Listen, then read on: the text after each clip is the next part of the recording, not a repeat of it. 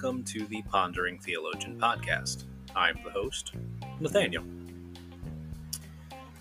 In today's episode, I want to think a little bit about the things that we take into ourselves, the things that we fully embody in what we do and how we go about life.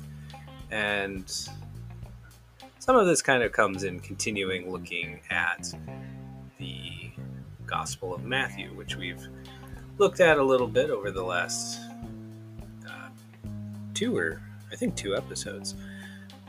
In Matthew chapter 16, and looking at kind of all the different themes that it's popped up has been just this little side project of mine. It's going to come out in this episode a little bit more. So we're going to be reading Matthew 16, verses 21 through 28, picking up where we stopped in the last episode in Matthew. And then we're going to be doing sort of the same thing with Romans. Last episode, we read Romans 12, verses 1 through 8. Well, we're reading Romans 12, verses 9 through 21 in this episode. So we will start by reading those two verses. So Romans 12, 9 through 21. Let love be genuine. Hate what is evil. Hold fast to what is good. Love one another with mutual affection. Outdo one another in showing honor. Do not lag in zeal. Be ardent in spirit. Serve the Lord. Rejoice in hope. Be patient in suffering. Persevere in prayer. Contribute to the needs of the saints. Extend hospitality to strangers. Bless those who persecute you. Bless and do not curse them. Rejoice with those who rejoice. Weep with those who weep. Live in harmony with one another. Do not be haughty, but associate with the lowly. Do not claim to be wiser than you are. Do not repay anyone for evil with evil, but take thought for what is noble in the sight of all. If it is possible, so far as it depends on you, live peaceably with all. Beloved, never avenge yourself, but leave room for the wrath of God, for it is written, Vengeance is mine, and I will repay, says the Lord. No, if your enemies are hungry, feed them, and if they are thirsty, give them something to drink. For by doing this you will heap burning coals on their heads. Do not be overcome by evil, but overcome evil with good. And now Matthew 16, verses 21 through 28. From that time on, Jesus began to show his disciples that he must go to Jerusalem and undergo great suffering at the hand of the elders and the chief priests and the scribes, and be killed, and on the third day be raised. And Peter took him aside and began to rebuke him, saying, God forbid it, Lord. This must never happen to you. But he turned and said to Peter, Get behind me, Satan. You are a stumbling block to me, for you are setting your mind not on divine things, but on human things. Then Jesus told his disciples, If any want to become my followers, let them deny themselves and take up their cross and follow me.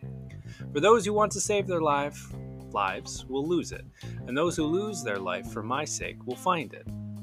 For what will it profit them if they gain the whole world but forfeit their life? Or what will they give in return for their life?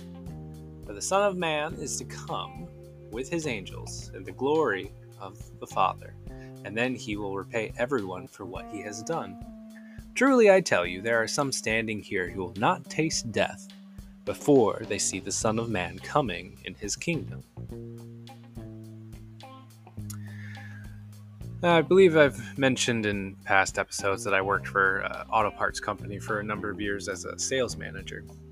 While I was there, it was always interesting to watch the things that I now recognize is the human spirit buying into or fully embracing or just actually embracing something. And what I mean by that is that you can tell the difference between someone who has fully accepted or taken into themselves as part of their beliefs something in this life and someone who has not. I worked with many a person skilled in how to talk to people, many people who knew all the parts of the systems we used, or who could tell you the original, part number for a particular vehicle in the GM line or Ford line. And I worked with a few people who embraced their job or the culture the company wanted to create. When I say those things, embraced their job or the culture, I don't mean becoming a company man where you're bought and paid for by corporate dollars so much as I mean that when they came to work, they became that person who cared more about just their well-being. And I want to clarify, I mean the majority, I do believe the majority of people want to see good happen to those around them. There is, however, a natural inclination to worry about oneself that can take over many other people and parts of the world around us. I worked with a person for a season who embraced whatever the rules were and who taught the company pledges and phrases by living into whatever it was they said. And working with them, though sometimes annoying because it made sure you knew you were about to break a rule, made sure that even in the muck of corporate politics, rules, sales goals, and that sort of thing, that the spirit of camaraderie and safety of all, the workday was the best it could be. That is something that affected everyone, all the way up to the leadership for the whole East Coast region that we worked in. To the point that though we were both low-rung managers at this corporation, the leadership for that region knew their name and would ask their opinion whenever they visited. You can really tell the difference between someone who has fully accepted or taken into themselves as part of their beliefs something in this life. Now, the same is evident about faith. What you believe as a Christian, what you believe about any matter related to faith.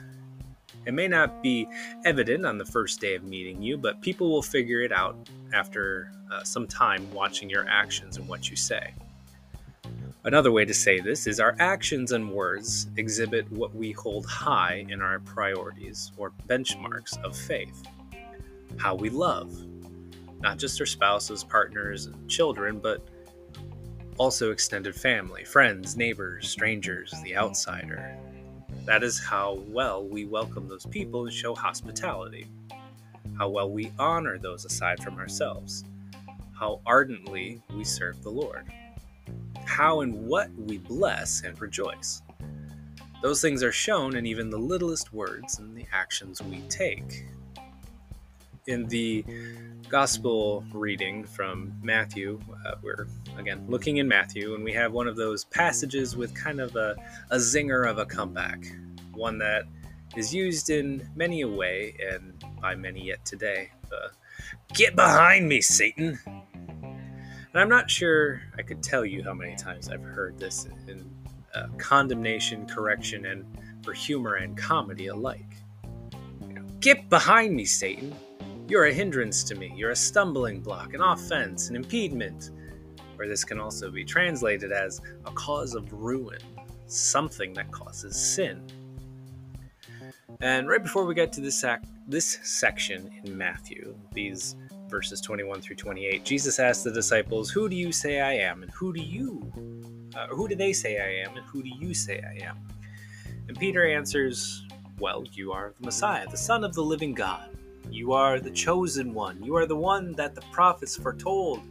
You are the one to save us all." And Jesus responded by telling Peter how he was blessed, because this realization came from God, not from some human source. Peter recognized who Jesus is, and in response, Jesus not only blesses him, but tells him that he will be one to build the church. Peter is one of the great pillars of the church, one of the disciples to do great things in establishing what we are now able to take part of here in the West, the Church of the Triune God. So we have this very uplifting and positive interaction, and then Peter does something interesting. Perhaps it's because Peter now was feeling a bit zealous. Perhaps it is a high of sorts. Peter being named in front of the other disciples as the rock of the church. But Peter gets a little bit out of line. Jesus starts to share what needs to happen, what in fact will happen. Jesus needs to go to the holy city, to Jerusalem, and suffer much, that he will be killed and be resurrected. And as he's sharing this, Peter grabs Jesus' arm, pulls him aside, and rebukes him. He rebukes him, saying, "Far be it from you, Lord," or "God forbid this would happen to you." So not long ago, now Peter recognizes and says, "You are the Son of God, the one to save us all." And now he is rebuking the Messiah. The other ways that the Greek word here for rebuke could be translated is to assess a penalty, to allege as a crimination, that is to say, accused Jesus of wrongdoing, to censure, reprimand, to strongly scold. This, in my mind, is like going to someone's award banquet and right after announcing to the audience that this person deserves this award, pulling them to the side of the stage and telling them how awful they are. It just isn't going to sit well. We might be able to empathize with Peter a little here. He knows Jesus is the one sent from God to save them all, and now Jesus is talking about walking right into the house of oppression and giving himself over to it. We can understand that Peter wants Isaiah to be correct. He wants the other prophecies about the Messiah to be true. Peter knows that this is the Messiah, and this guy wants to just go and die? How could he do this? How could God send a dense Messiah to take on corruption and an occupying army? It's like, you'll forgive the old reference here, sending Gomer Pyle to the Marines. It just doesn't make sense. But he turned and said to Peter, "Get behind me, Satan. You are a hindrance to me, for you are not setting your mind on the things of God, but on the things of man." We have the benefit of knowing the rest of the Gospels and knowing that Jesus' work was more about the Spirit and faith than in defeating worldly powers. Peter was buying into the issues of politics, the issues of Rome and the religious elite bribing each other. Peter believed that Jesus was here to make a loud, physical attack on the things that the Jewish people were being subjected to, being under those Roman occupiers. Peter missed the spiritual parts and the faith parts, the inner work that was talked about in the foretelling of the Messiah. Then Jesus said to his disciples, "Whoever wants to be my disciple must deny themselves and take up their cross and follow me. For whoever wants to save their life will lose it, but whoever loses their life for me will find it. What good will it be for someone to gain the whole world, yet forfeit their soul? Or what can anyone give in exchange for their soul? What can anyone give in exchange for their soul?" I'll spoil the answer for you if you don't know. The answer is nothing apart from what we commit to in accepting Jesus Christ and applying his example to our lives. Which brings us back to where we started this episode, that it is evident of someone who is fully accepted or taken into themselves as part of their beliefs something in this life. Peter had taken into his heart the belief that the only way to find salvation was in a physical upheaval. Peter had bought this idea that the only way for the children of God to get back to God was to own their home, to take back the land and send the Romans out, to set things back to where they were before they were taken into exile, the first, second, and subsequent changing of hands of who occupied the land. Peter believed that to be a good Jew, to follow the Messiah, was to go to war. Here it appears. And this is evident still in Jesus' arrest when Peter drew a sword and attacked the high priest's slave. It is evident of someone who has fully accepted or taken into themselves as part of their beliefs the things of Jesus Christ, our example and Savior. We live in a tumultuous world. Here in America, we live in a place of constant dispute. It is not unlike the world where Peter walked through and lived in that way.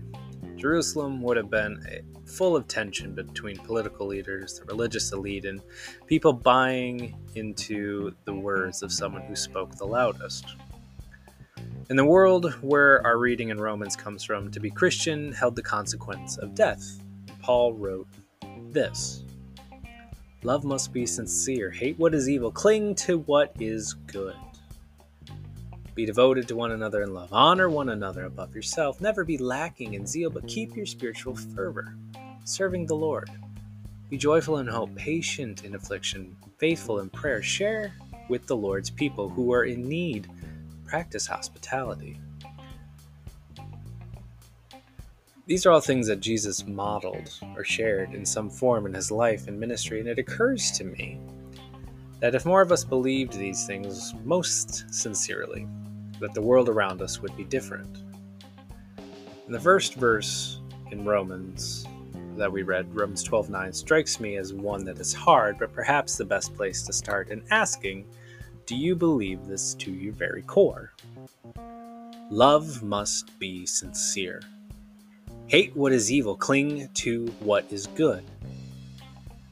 Love must be sincere, not just what we often focus on in Western culture with the love of two individuals or the love of a parent and a child. Love must be sincere, period. All forms of love between you and any human. Love must be genuine. Be devoted to one another in love. Love your neighbor as yourself. If you read James, 1st, 2nd, and 3rd John, 1 Corinthians, and a number of other books throughout the Bible, you'll find that love is mentioned a lot, 714 times, depending on the translation. And if you go with the spirit of love, it is implied more than that, in my understanding of the Bible. Either way, it's a big deal. I say again, it is evident of someone who has fully accepted or taken into themselves as part of their beliefs the things of Jesus Christ, who is our example and Savior.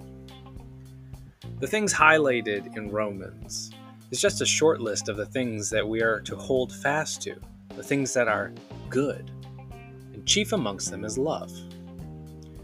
And I implore you to explore what you believe, truly believe, from the example of Jesus Christ. These things are evident to everyone else. These things are evident not only to those sitting around you, those who hear others talk about you, those who see you interact out in your community. What you believe is on display, whether you want it to be or not.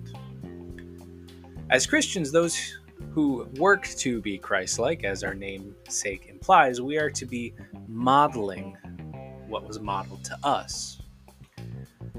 We can give Peter a little bit of a pass, as he was one of the first to try and understand that. We, however, have little excuse not to be better and to know that what we believe, how we act, how we talk, the things that we truly believe in, what we do, is following Christ's example. If you're not working for this in yourself, I assure you that rebuke from Jesus still rings true, calling to us. Get behind me, Satan. You're a stumbling block to me. You do not have in mind the concerns of God, but merely human concerns. So I again implore you today, what do you believe? The world looks to Christians as we look to Jesus, the disciples, the apostles, to see how we should act and what we believe. So what do you believe? Do you believe it most sincerely? Have you taken it into yourself?